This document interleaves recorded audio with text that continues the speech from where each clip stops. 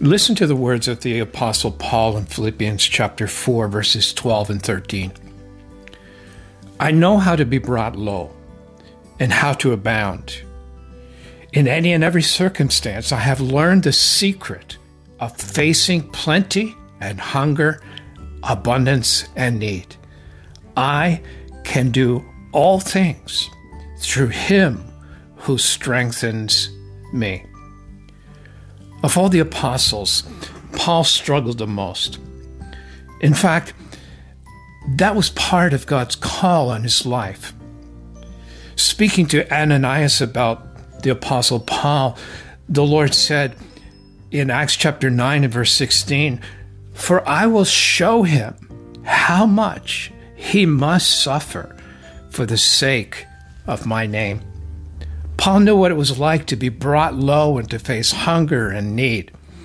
He was persecuted more than any other apostle. He was beaten, stoned, left for dead. He was rejected, mocked, kicked out of towns for the message he preached.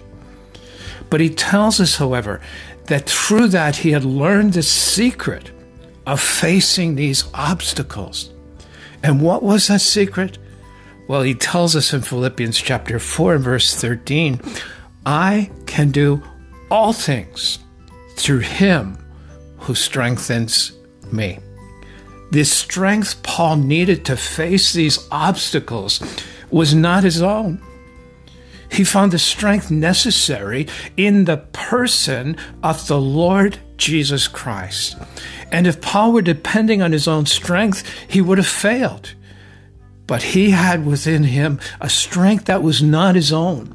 And that strength came from the person of Jesus Christ, who lived in Paul.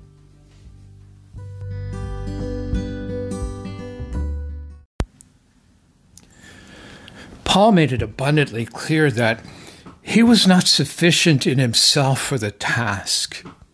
Listen to what he wrote to the Corinthians in 2 Corinthians chapter 3, verses 4 to 6, when he says this, "Such is the confidence that we have through Christ towards God.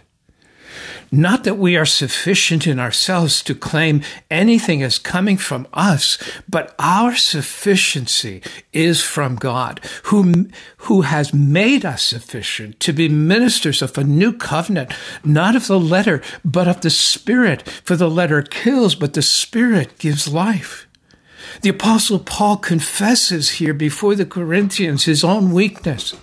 He unhesitatingly tells the Corinthians that his confidence was not in himself, but in Jesus Christ. And the only way he was sufficient for the ministry to which he had been called was because of the strength, calling, and presence of Jesus Christ in him. Now, I want you to understand here that this is not the easiest thing in the world to confess. There is within each and every one of us the need to feel that we are sufficient in ourselves. Not one of us wants to admit that we are unworthy and incapable of the task to which God has called us. We want to believe that somehow we're doing something great for God. But Paul came to understand that the only way that he could do anything for God was if Christ did something miraculous and great through him first. And one of the greatest hindrances to the expansion of the kingdom of God today is that we have never come to realize that the strength for the task is not in human wisdom and ability. If the apostles were not sufficient for the task, then certainly we are not sufficient either. The only sufficiency we have is in the person of the Lord Jesus Christ in him. Only in him are we sufficient for the task. And only in him will we find the strength sufficient for our calling. Paul felt so strongly about this matter that he determined never to minister in his own strength and wisdom. Instead, he committed himself to knowing nothing but the person of Christ, his wisdom, and enabling. Listen to what he said to the Corinthians in 1 Corinthians chapter 2, verses 2 to 5. For I decided to know nothing among you except Jesus Christ and him crucified. And I was with you in weakness and in fear and much trembling, and my speech and my message were not in plausible words of wisdom, but in demonstration of the Spirit and of power, so that your faith might not rest in the wisdom of men, but in the power of God. Paul came to Corinth in weakness, fear, and much trembling. That's who the apostle was. And he was afraid and trembled in his boots as he arrived, unsure of what to expect. But the only thing that kept him there was Christ crucified and raised from the dead. And he determined to surrender his body to the inner leading and work of Christ. And he made it his conscious choice not to preach from worldly wisdom or eloquence, but rather in the demonstration of the power of the Spirit of Christ who worked in him. All too much of the work of the kingdom of God is done in human wisdom and strength. And when the wisdom and strength in any task can be traced back to an individual, the glory goes to that individual. But when there is no explanation to what is taking place, but the power and work of God, then he alone receives the glory. As I look over the years at the work of Light to My Path book distribution, I've seen God open doors to translate books into languages I had never heard of before. I often look back and wonder how he has provided the hundreds of thousands of dollars necessary to do this work of distribution and translation. I marvel at how the Lord has seen fit to distribute these books around the world. I received an email some time ago from a Christian pastor in Myanmar, formerly Burma, who purchased my books from a Buddhist bookseller on the corner near his street. I had an email just recently from Pakistan from my distributor who tells me he met a Muslim bookseller who agreed to sell my commentaries on his stand. I have an envelope on my wall from a believer in India, and the only correct information in the address was the ministry, the street name, and the country. Light to My Path, Atlantic Street, Canada. But it arrived in my mailbox from a pastor in India requesting books. The work of God.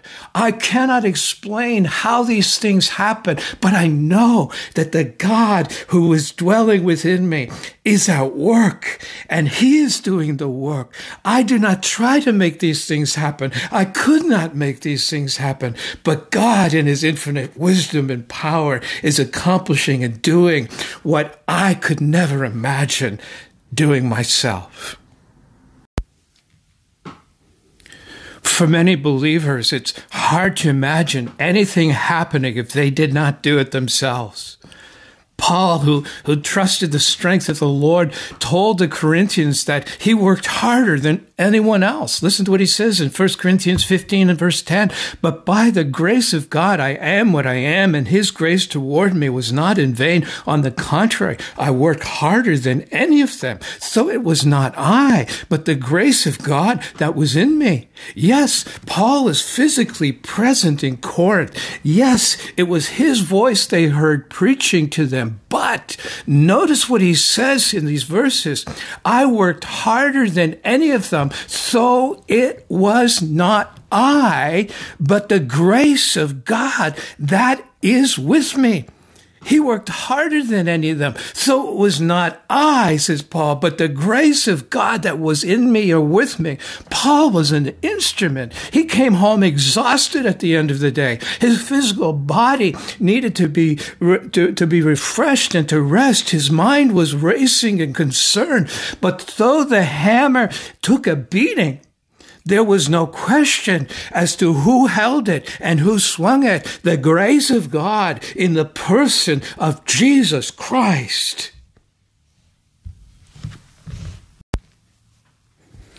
It was the energy and strength of Christ that worked in Paul. He did not attribute any of his great efforts to his flesh, but to the inner work of Christ through him. Writing to the Colossians, the apostle testifies in Colossians chapter 1, verse 28 and 29, "Him we proclaim, warning everyone and teaching everyone with all wisdom, that we may present everyone mature in Christ. For this I toil, struggling with all his energy, that he powerfully works within me."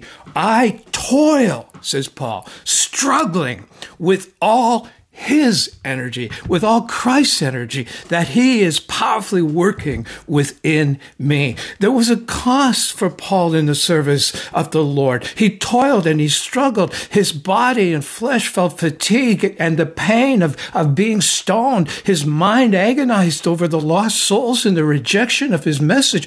But he struggled and toiled, not in his own effort, but in that which Christ had provided him. It was Christ's energy that was powerfully working in him, that motivated and strengthened and empowered and drove him forward. As the apostle looked over his life and ministry, he told the Corinthians, this is what in 1 Corinthians 3, verses 5 and 7, "What then is Apollos? What is Paul? Servants to whom you believed, as the Lord assigned to each. I planted, Apollos watered, but God gave the growth. So neither he who plants nor he who waters is anything, but only God who gives the growth." I can't make a garden grow. I do not have within me the power of life. I cannot convert a soul. I do not have the power of salvation. There is, however, a power at work in us that is not from us. It is the strength and the enabling and the miraculous power of Christ Jesus in us. And that is the power that worked through Paul. Paul does not attribute any of his success to his own flesh, but to that power of Jesus Christ and the work of Christ Jesus and his Spirit within him. That was the secret to Paul's strength and ministry success. And what is most incredible about this is that Paul did not believe that he alone possessed this incredible strength and presence of Jesus Christ.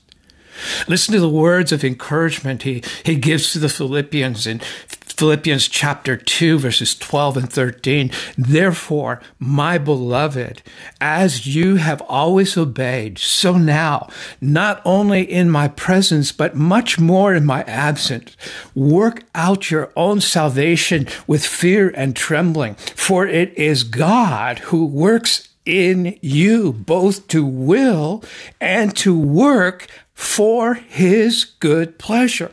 God works in you to will and to work his good pleasure. It is the desire of God to work in you, Philippians, he says. It is the desire of God to work in us as believers through his Son, Jesus Christ. This privilege belongs to each and every one of us, for the very presence of Jesus dwells within us, and it is a powerful presence. It is a presence that accomplishes miraculous things. It is a presence that accomplishes the purpose of God through us as insufficient people for the task. Writing to the Ephesians, the apostle declares in Ephesians 3, verse 20, "Now to him who is able to do far more abundantly than all that you could ever ask or think, according to the power at work within us. To him be glory in the church and in Christ Jesus through all generations forever and ever. Amen." God can do far more abundantly than all we could ever ask or think. And how does he do this? He does this according to the power at work within us. And what is that power? It is in him to whom all glory belongs, Christ Jesus. He is the power that is at work within us, the power that can do far more abundantly than all we could ever ask or think.